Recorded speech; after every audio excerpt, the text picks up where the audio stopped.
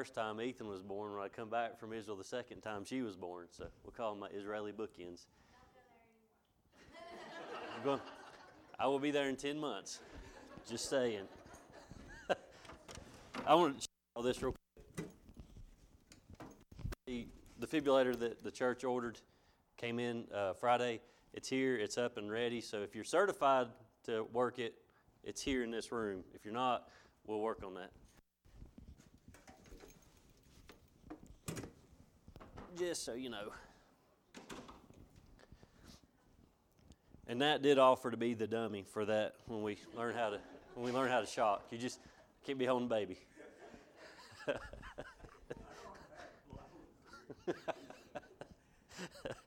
All right, if you got your Bible, we are back over in Haggai. We're going to be in chapter 2 this time. Haggai chapter 2.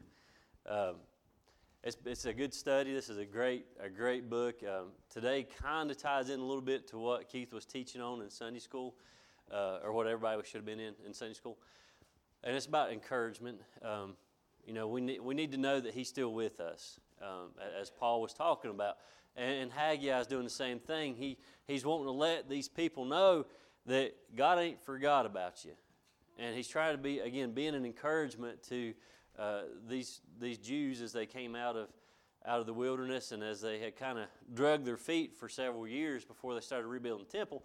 So Haggai is trying to be, again, an encouragement. Paul was trying to be an encouragement. We are to be an encouragement to those that we face. Some of us face people on a daily basis that struggle, that are I'll say depressed.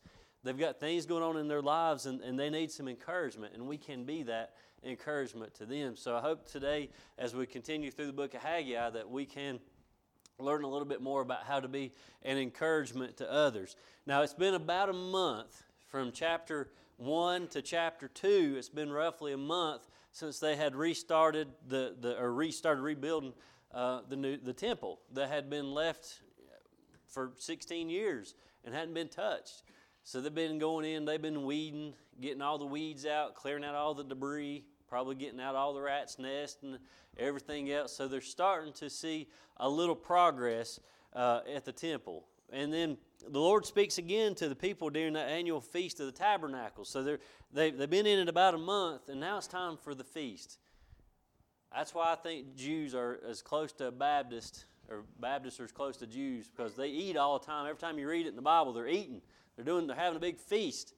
So we're here at the Feast of the Tabernacles, and this feast is where people lived in temporary homes. And it was to remember where the Lord had brought them from, and to where He continued for 40 years, where He continued to stay with them for that time in the wilderness. And it's a remembrance. It's a time of remembrance for where He stayed with them constantly. He was that smoke. He was that fire. He was that provider. He was the one sustaining them. He gave them manna. He gave them water. He gave them quail, and they griped about it. And He went back to manna. But He was always with them. And so they take this time for the Feast of the Tabernacle to remember who God is and how He brought them through. This is the part that I like the best about this feast. It's when they stopped and they could remember that God never broke His promise. That's what we ought to be doing. When we come into our churches and we worship Him, we need to be worshiping Him for who He is, and we need to remember that He ain't never lied to us and He's never broken a promise that He's made us. We ought to do the same thing. We ought to have a Feast of the Tabernacle every Sunday. Hint, hint, just saying. Just throwing that out there. But it was also a time of celebration and thanksgiving for the autumn harvest. We won't talk about that. But it was just where God had continued to provide and give them for that harvest, where they could put up their crops for the rest of the year and give back to God what was His. But we have no way of knowing how much work had been done on the temple in a month, but it was enough to be noticed. Like I said, they probably weeded everything out, and they're smoothing everything out, and there's clearing out the land around it, and there's getting up all the rocks, and there's getting things ready, but it's only been a month.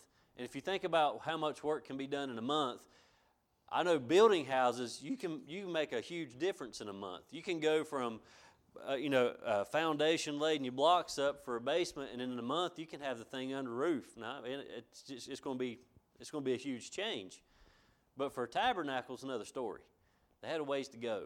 A lot of rock, a lot of big rock, lots of big rock. So they had a little work done, probably enough to be done to give the people an idea of what it would look like once it was done. So this is where some of the older folks started getting discouraged, because some of the older folks, and we'll read the scripture here in just a second, some of the older folks could remember what the tabernacle used to look like. And so they were discouraged because it didn't look the same maybe. Or they were discouraged because it started to creep in on some people.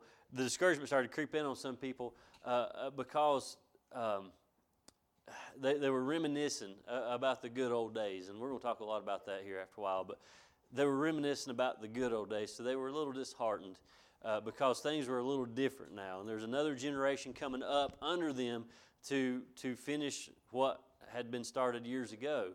So a little discouragement going on there, and the focus had been diverted from the Lord to this overwhelming task that had been laid upon them, and that's what happens in our lives. We are given a task. God lays something on our hearts to do, and then we focus on that. But what we tend to do, just like they were doing, is they had focused so hard on this task ahead of them that they'd forgot who had given them the task. And they forgot that they needed to be focusing on God, and God would help guide them through that task. So they took their eye off the prize. They took their eye off of God. They took their eye off the one that was supervising this rebuild.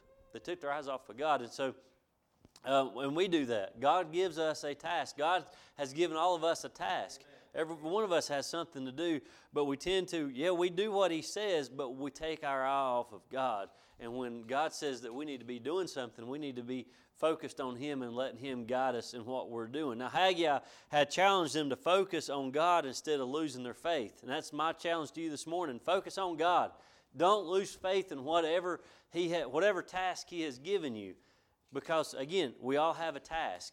We all have someone in our lives that we need to focus on. Somebody that we know needs Jesus. That is our task, to go and to lead that person over to Jesus. And we can't lose sight of that. We can't lose sight of that task. We can't take our eyes off of God, because He has called us to that person, or to these people, or to this group of people, or to a school, or to a workplace, or wherever it might be. He has called us there. And so we can't take our eyes off of Him.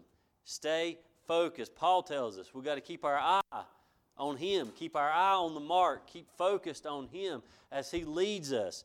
And there is no doubt whatsoever we're going to face an overwhelming task at some time in our life. Some of us may have already been there. Some of us may be in it right now. And if you ain't there now, you're going to be in one. It's overwhelming. He will lay something on you. He may call you to preach sometime. Some of you guys may be called to the ministry. That's an overwhelming task. What's even more overwhelming than that is to be called into a church to pastor. That's overwhelming. Nothing against it. It's great. It's a great task to have. But sometimes He calls us into something that we think, I can't do it. And that brought up a really good point in Sunday school this morning. These storms that we're preparing for. Sometimes they're little storms, and we make them a lot bigger than they really are. We do that. These little tasks that God has given us, He gives us small tasks to do, and we blow them up. It's awful. Why we do that, I'll never know. We take the smallest, most simplest detail, most simplest thing that He can give us, and we blow it up and make it one of the hardest things in this world to do. But that's flesh. That's just old flesh getting in the way and doing that. But God, He gives us a task, and we're responsible for accomplishing more than we can do alone. And we are responsible in accomplishing what He has given us, but we cannot do it by ourselves. He never said, here it is, do it on your own. He never said, here's your task, holler at me when you get done. Or here's your task, I'll pray for you while you're doing it. He says, here's your task, I'll be with you till the end. He said, while you're here on earth, I'll be with you. I'll be right here by your side. I'll be right there with you, and I'm going to dwell in you, and we're going to finish this task together. And then sometimes even blesses you with somebody else to partner up along.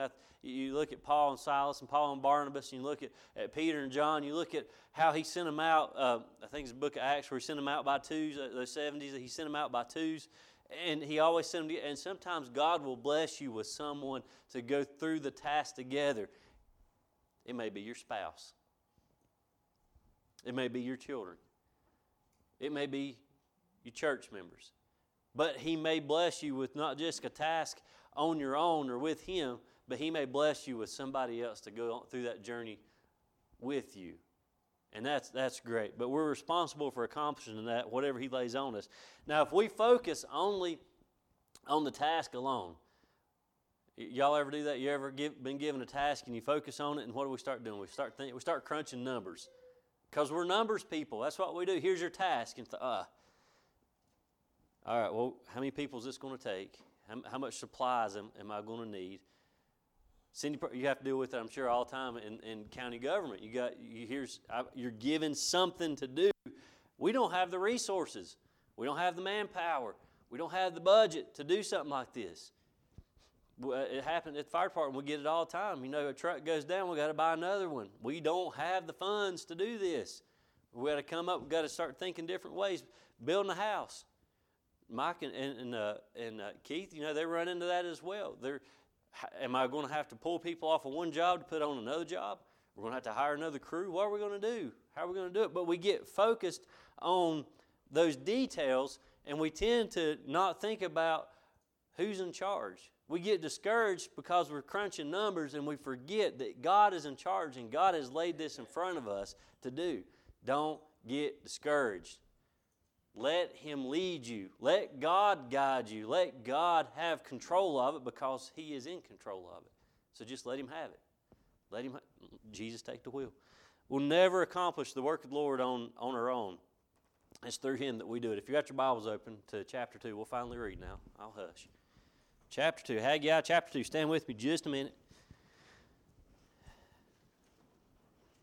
Haggai chapter 2, verse 1 says, And in the 7th month, and the 21st day of the month, came the word of the Lord by the prophet Haggai, saying, Speak now to Zerubbabel, the son of Shealtiel, governor of Judah, and to Joshua, the son of Justek, the high priest, and to the residue of the people, saying, Who is left among you that saw the house in her first glory?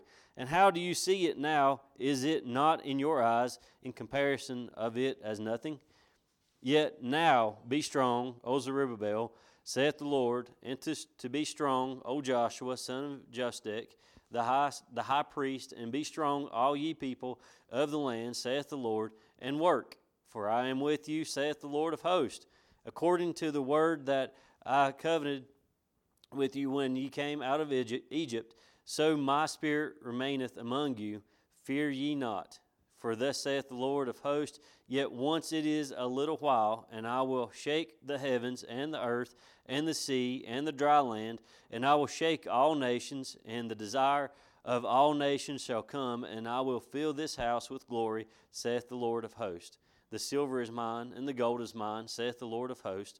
The glory of this later house shall be greater than the former, saith the Lord of hosts, and in this place will I give peace, saith the Lord of hosts. Let's pray. Father, again this morning, we thank you for your word. God, we thank you for the encouragement, Lord, through not just through Paul's writings, but Lord, Haggai and the things that we read in the Old Testament. It's encouraging to each one of us to know that from the book of Genesis all the way through Revelation, you never left not one person. You never left them to go do your own thing, Father. You stuck right by their side with all the tasks that you laid upon them, Lord. Lord, I just want to thank you for what you do and how you do it, Lord, and how you use us to accomplish your will here on earth. And I pray, Lord, that you do that here today as we study your book, as we continue to look at the book of Haggai. Father, I pray that we can find encouragement knowing that when you give us a huge task, Lord, you're right there by our side. And as your word says, you never leave us. And as Haggai said, you never left them and you'll never leave them. And Lord, I pray that we know that and we understand it. Lord, I pray for strength today. I pray for guidance. Lord, I pray for peace. And I pray, Lord, for wisdom. Lord, grant liberty. Father, I pray that today as we come in here to worship you, that we're at peace with our lives, Lord. We're at peace knowing that you're in control. I pray, Father, that each one of us came into your house this morning repented and ready to worship. All in your Son's name we pray. Amen. All right, you can have a seat. So we're going to look at two different things this morning. The first thing we'll look at it's a call for resilience. And even though discouragement was starting, the people needed to find a way to overcome and keep working. They needed some encouragement. They needed a little goosing. They needed a little fire lit under them. And that's what happens when God speaks. When we need to be goosed, when we need to be spoken to, when we need some encouragement, if we'll pray, God speaks. If we need encouragement, if we get in His Word, if we crack open our Bibles, knock the dust off of it, and start thumbing through, we'll find some encouragement. He will speak to you through His Word, and we will find that encouragement. Now, apparently there were those people who were old enough to remember Solomon's temple, and they were starting to get a little discouraged. That temple was what they would call the pride of Israel, because it was gorgeous, it was beautiful, it was so well built, and of course it was a temple, so they used it quite often for their worship and for their sacrifices and all that stuff. But those who remembered it were disappointed in the new temple, and what they were doing was sowing seeds of discord. They were not happy. And if you know how not just churches but anything in general works, when the older congregation isn't happy, they tend to it can trickle down the ranks. It can trickle down and affect the whole group. And so that's what was happening, because older people are they're looked up to. They're patriarchs, they're matriarchs. They are well respected people in the community and in the churches and in this temple. And so when they started getting discouraged, they were able to start sowing these seeds of discord, and everybody kind of jumped on board with them. So everybody was getting discouraged. In their little minds, rebuilding this temple was pointless. They didn't think that it was something that needed to be done. So this would never measure up to what they were used to, and they saw the value. They didn't see any value whatsoever in moving forward with it. So they just become negative Nancy's out there, and so they just kind of got everybody down, just drug them down. They chose to live in the past. Folks, there is no future in the past. That is not where you need to spend your time. When you start going back into your past, when you start going back into the days gone by, you can start dragging some people down. Don't worry about what took place in the past. We got to keep our eyes on the future. We got to look at what the here and now is and start going for the future. Start moving towards the future. We got to start looking to what God has in store in the future. What He done for us in the past, and that's great, and we need to honor Him for that and thank Him for that. But there's also some bad things that can take place in our past that people want to bring up, and we can't be bringing that stuff up. We can't. You look at Saul. We're doing the study in Saul of Paul and Saul right now, and Saul had a bad past, but the Lord used him in a great, great way. Changed his name. He's now Paul, and he's doing missionary journeys. Yes, his past was in the back of his mind, but he didn't use his past to bring down his ministry. He didn't bring up his past to hurt people and to hurt himself.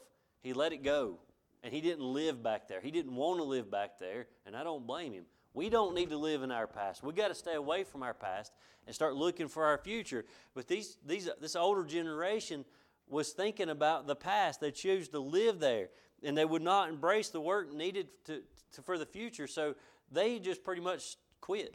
They just sitting on the side. They sitting over on those stones watching everybody else work. Y'all, if you've ever worked in construction or anything else like that, especially, and there's several people working, and you have that one person out there sitting on the trusses, or you got that one person sitting out there on a sheet of plywood, and they're just sitting there, and everybody else is doing the work, that kind of brings you down. It makes you mad. It makes you throw hammers at them. I've done that. Don't do that. Mike, don't take notes on that one. Don't throw your hammer at people. You get in trouble. It's too late. But that happens. People they don't want to do the work, and they just sit down. Well, it rubs off on other people. Nobody else is going to want to work. Well, many of us remember the good old days, because Cammie had said that to us. Was it Friday? We was taking them down to Winston. We do still have the girls, by the way. I know y'all didn't see them. We do still have them. We're on what they call respite this weekend. In other words, we needed to breathe, so they're in Winston. We get them back this evening. But Cammie was talking about the good old days. I think that's how she said it. She's 6. She don't know what the good old days were, but she mentioned the good old days. And that's what these people are doing here. These older Jews are over here talking about the good old days, as reminiscing. And we remember a time when attendance was up in our churches. And I mean, even here, I've heard y'all talk about how it was packed at one point. I mean, you added the wings on, and the church was filling up, and it was great. I remember my home church, or what was my home church, Willowdale. I remember that place being packed, and now it's not.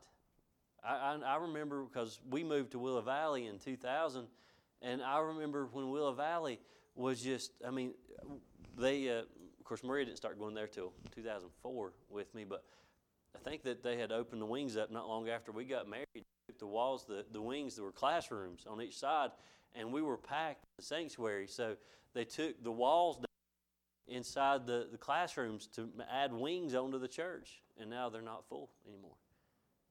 I remember the good old days. I remember when we had tons of visitors coming in. I remember those Sundays when we would have to stand up almost every Sunday, and we'd do a little shake and howdy and say hi to the visitors, and that don't happen no more.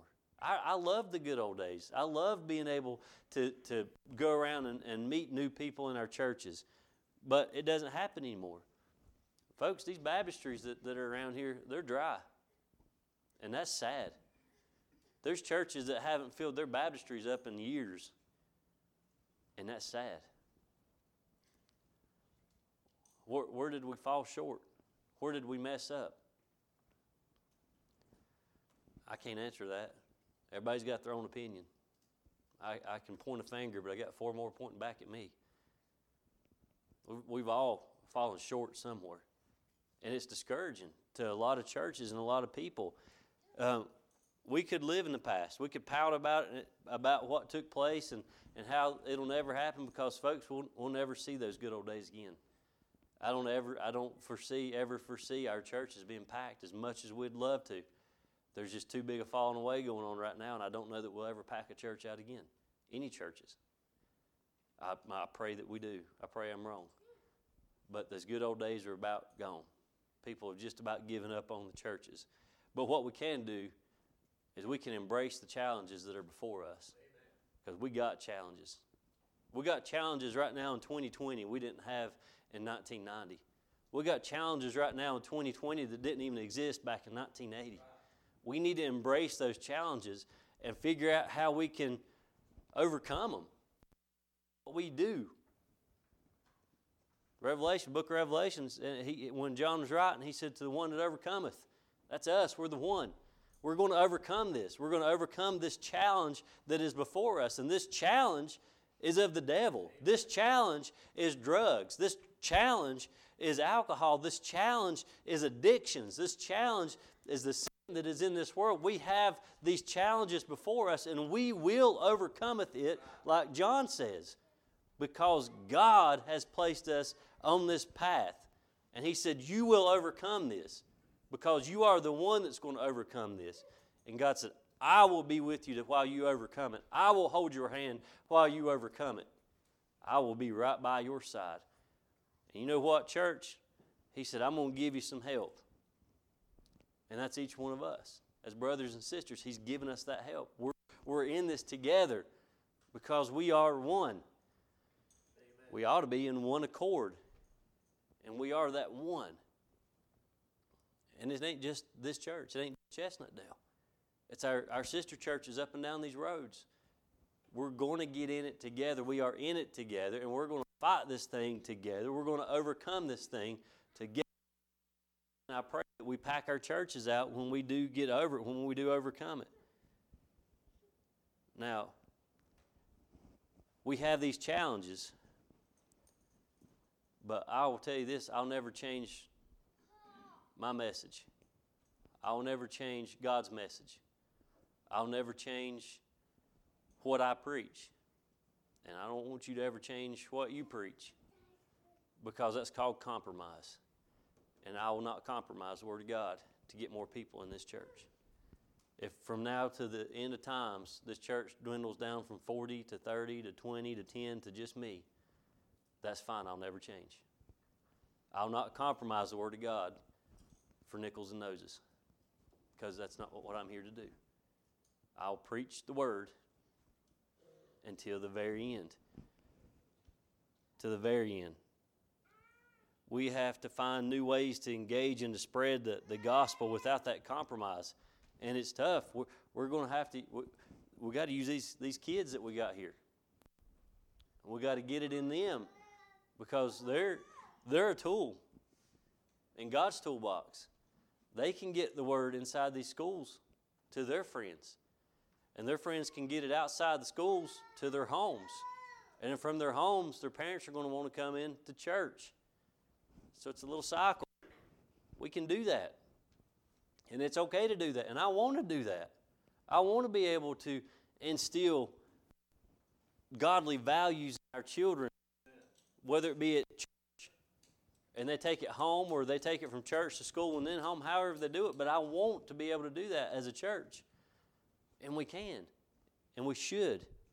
Now, we're not building a physical temple, but we are called to continue to build and expand the spiritual one that's inside of us. So we got to keep building up what's inside of us, that spiritual tabernacle that He has inside of us. We got to keep building it up. We got to slap some paint on it every now and then. We got to refurb it every now and then. We got to clean it up every now and then.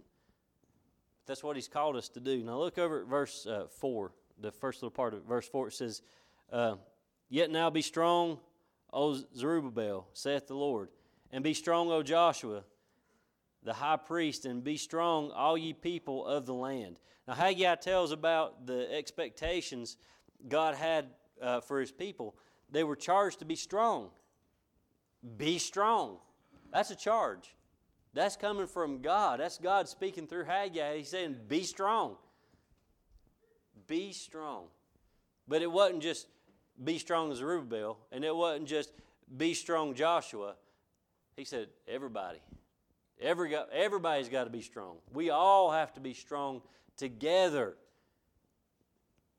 God wanted them to be hardworking and remaining faithful to what He had put before Him, what God had given them. God just wants His people to be busy. That was God's message through Haggai.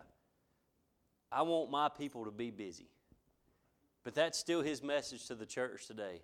I just want my people to be busy. We know what idle hands are. I mean, the devil grabs a hold of a pair of idle hands and things get bad real quick. But God's telling Chestnutdale, I want you to be busy. God's telling His church, I want you to be busy. Preacher David Ward said one time, he said, first two letters in God spells go. I want you to be busy.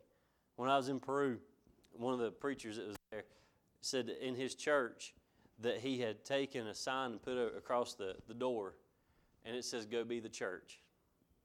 I love it. Everybody, you walk out the door, and right above the door it says, go be the church. And that's what God wants us to do. Go.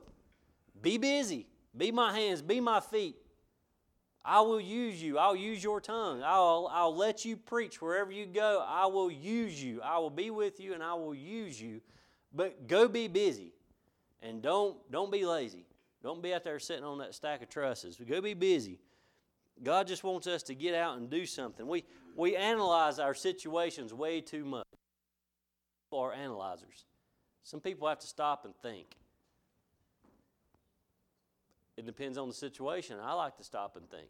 Now, we were talking on the way up here. It's Sunday morning. We was driving up, and I'm getting a game plan for Monday. On the way up here, I'm analyzing this. Because y'all don't know the struggle right now between shuffling youngins around, and now we got to throw in ball practice on top of that, which is fine.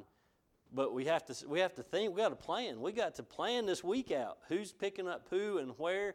because there's 2 of them youngins we can't leave alone. They got to be in one of our custody at all times.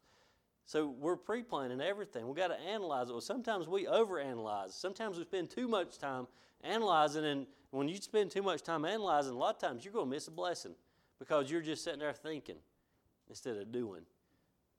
Sometimes we need to be doers instead of thinkers. Be ye doers. That's what the Bible tells us. It's time for us to rise up. Now, the last part of verse 4 says in work, for I am with you, saith the Lord of hosts. Haggai never said the task would be easy. I've never read in my Bible where God's ever told us that whatever I got before you is going to be easy. And it ain't. We got a job. Everybody talks about how hard their job is in life. Whatever you're doing, it's hard. But there ain't nothing harder than the Christian life. It's easy sometimes when things are going well. But man, when the devil starts throwing wrenches in there, it gets hard. It gets hard. God never told us it was going to be easy. Jesus never did say, pick up your net and follow me. I'll make you fishers of men, and it's going to be pie. He didn't say that. He said it's going to be difficult. It's going to be tough. You're going to hit adversity. You're going to hit persecution. You're going to be you're going to be dealing with people that hate you. It ain't going to be easy. But just like he said right here, I am with you, saith the Lord of hosts. Amen. I am with you, saith the Lord of hosts. I am with you, saith the Lord of hosts. That's not Haggai. Haggai didn't say, hey, I'll be with you guys till I die. That's the Lord saying, I'll be with you always until the end. To the end of the earth, he said, I'm going to be with us. Now, he did say that the Lord, what he promised to do, and that was be with them. And what else we possibly ask of from God? If we know he's going to be with us, what more could we ask for? I can't think of nothing. If my God is with me, that's good enough for me. Just knowing he's by my side. If God was in their midst, he would equip them. If God is in your midst, he will equip you. If the Holy Spirit is dwelling inside you, he's going to give you exactly what you need to go through whatever you're going through. Because that's what he does, is he equips us for that task. No more, no less. It's perfect. Whatever he gives us is perfect for that task. And you might look around today and think about those who were with us at some point. Now, we've only lost a couple here in the 4 years I've been here. But I love to sit and listen to some of y'all talk about the days and where so-and-so used to sit and what they used to do and say. I mean, I love to hear y'all reminisce. And it makes me feel like I was there. I mean, there's a lot of detail in what y'all say. And I love that. And we think about where they're gone to. Some they were called on home by the Lord. He took them on home. Some have left and went on to another church, and some just quit church altogether. But we look back and we think about those people that used to be here and the many roles that people had in our churches. And it's the same looking back at Willow Valley, Miss Lois and Miss Maddie and some of the ones that have gone on, several more besides that have gone on, and the responsibilities that they had there at the church. And we think, who in the world is going to take their place? Who in the world is going to step up and fill their shoes? And in our minds, we're thinking nobody can do that. But in our hearts, God's saying, there's somebody, and I'm going to equip them. There's somebody in that congregation that can step up and do that role and take on those responsibilities, and I'm going to equip them. I'm going to give them exactly what they need to continue to carry that torch for the church. He will do that for us. Because he told us he'd never leave us nor forsake us. He didn't die off when that person died or left the church. He's still moving in the church, and he's going to take the spirit that was in them and just move it right on in, and he's going to give that to somebody else to continue that work in our churches. He's in the midst of our churches. Now, number 2, just 2 points today. Number 2, there's a call for faith in this scripture. We got to have faith in God. We got to have faith in His Word. Where He says here, "For I am with you, saith the Lord of hosts," we got to have faith in knowing that He really is going to be with us. We have to have faith in knowing that He's not going to desert us. He's not going to abandon us. He's not going to leave us high and dry. We have to have faith in knowing that He is not going to break that promise, because He ain't going to break that promise. As much as we pain Him sometimes, as big of babies as we can be sometimes, when we don't want to do that task that He set before us, He's still going to be by us. God don't take respite. How's that? God don't take a break from us. He just endures and sticks with us. He sticks it out, and He guides us through it. So along with that call for faith, God extended the call to rely on Him to meet their needs. And the same is true for us today. We can rely on the Lord. Just like they relied on Him in the Old Testament, just like they relied on Him in the New Testament, as we're in this age of grace right now in the New Testament church, we can rely on Him, and we have to. Folks, if we didn't rely on Him, these church doors wouldn't be open. If we didn't rely on Him, we wouldn't see people being saved right now. If we didn't rely on Him, there would be a lot more people sicker than they are, because we rely on Him. We watch Him perform miracles and do great things in our lives because we rely on Him. We have put our faith, we put our trust in Him so that we rely on Him. We see great things going on. Now we can rely on, and I got several of these I want to talk about real fast. We can rely on Him for His provision. If you look over at verse 5, it says, "According to the word that I covenanted with you when ye came out of Egypt, so my spirit remaineth among you. Fear ye not." He's going to provide. God made that covenant with Israel, and when He led them out of Egypt, He made a covenant and He didn't break it. He provided. He had provisions for them the entire time. He didn't break it. He had met their needs in the wilderness and brought them into the promised land. God never failed them. He never failed them, not one time. And they looked, they thought He did, but that was just their thinking. He never failed them. There's nothing in our Bibles that ever says that He failed anyone. In their minds, they felt like He failed them. But we're just like them. There's times in our lives we feel like He failed us. Where was you, God? Where was you when I needed you? I've been in my darkest moments in life. Where was you? He's like, "Hey guys, I'm over here. I'm the light. You just need to open your eyes. I never left you. I've been right there by your side the whole time." There's no need to fear. And there's no need to fear back then. There's no need to fear now. We can't fear. We ain't got nothing to be scared of. Not one thing to be scared of. Our relationship with the Lord is on a little different level than it was back then in Israel, but we can still claim His promise. He's still fulfilling that promise. Jesus, He purchased our redemption, didn't He? Right there on that cross. He purchased it with blood. He purchased it. And then He rose from the dead, and He sent the Holy Spirit to dwell inside of us. And the churches are going to face these valleys.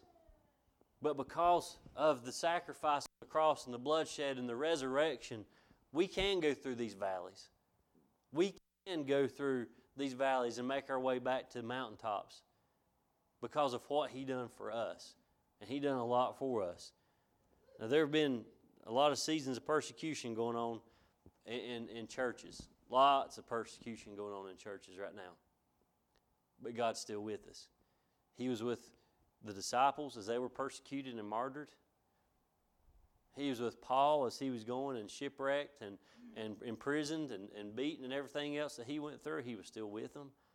And we ain't seen a drop of what they went through. We're getting a lot of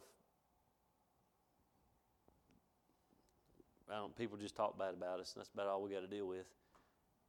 But He's still with us. He's still going to give us the strength and the power to overcome it and to fight back, preach back when we can.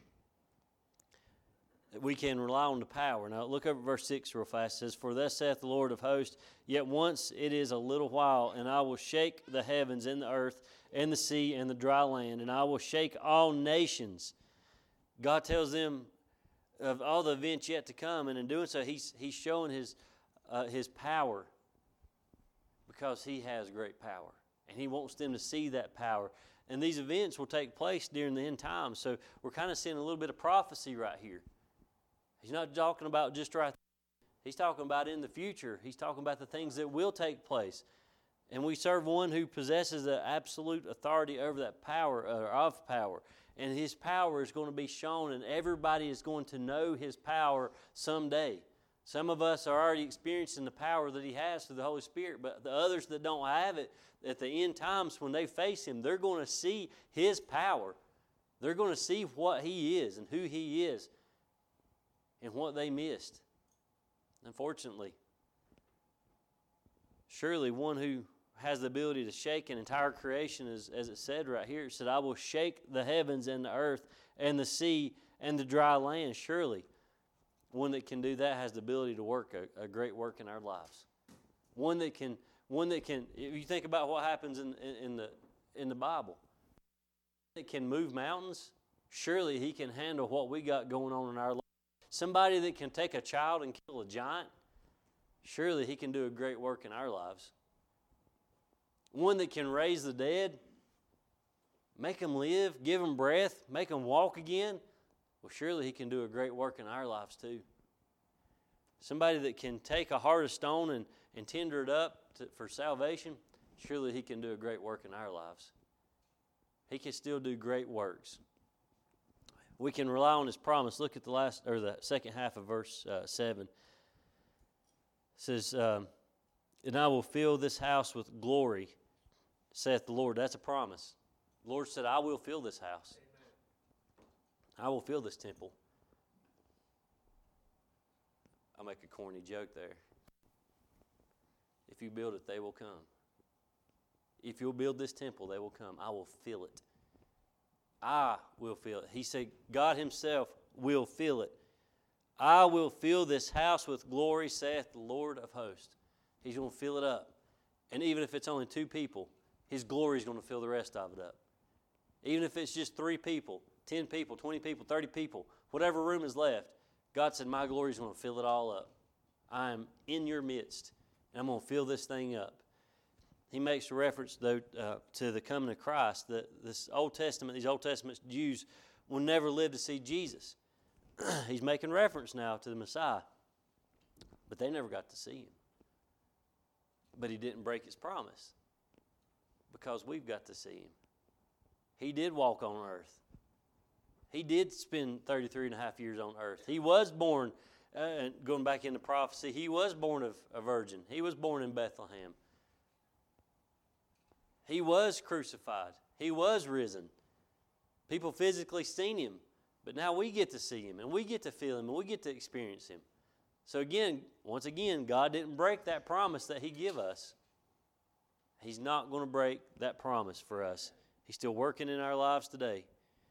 Now, we can rely on His presence. Now, again, there in verse 7, the last part says, I will fill this house with His glory, saith the Lord of hosts.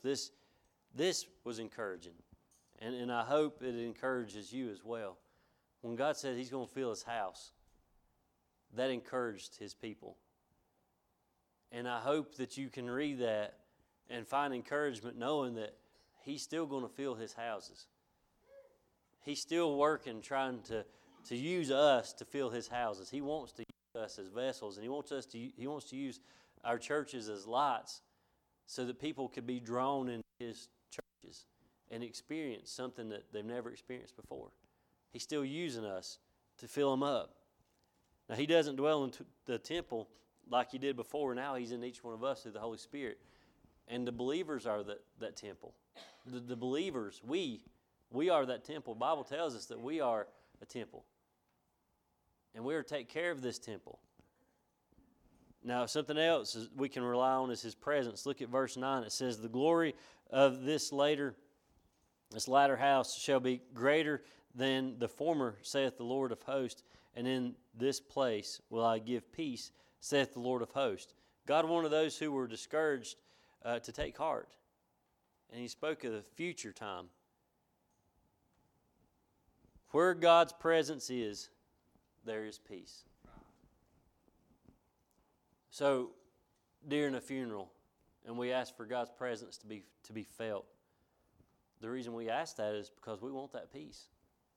Because wherever God is, there is peace. And that's what verse 9 is talking about there. The glory of the latter house shall be greater than the former, saith the Lord of hosts. And in this place will I give peace, saith the Lord of hosts. Wherever He is, there is peace. So when you feel like you're discouraged and things are not going your way, look for God's presence. Seek His presence. Call out His name and ask Him to be with you. He already is. And once you experience that presence of Him, then you're going to feel that peace. A peace that passeth all understanding. A peace that you cannot explain. A peace that we will not know, we just can't explain it this side of heaven. But once His presence is known, you're going to feel that peace. And what a great peace it is. We can rejoice in the midst of trials with that peace. We can enjoy the peace that comes from our Lord. No matter where we go, there is peace. So hang on to that.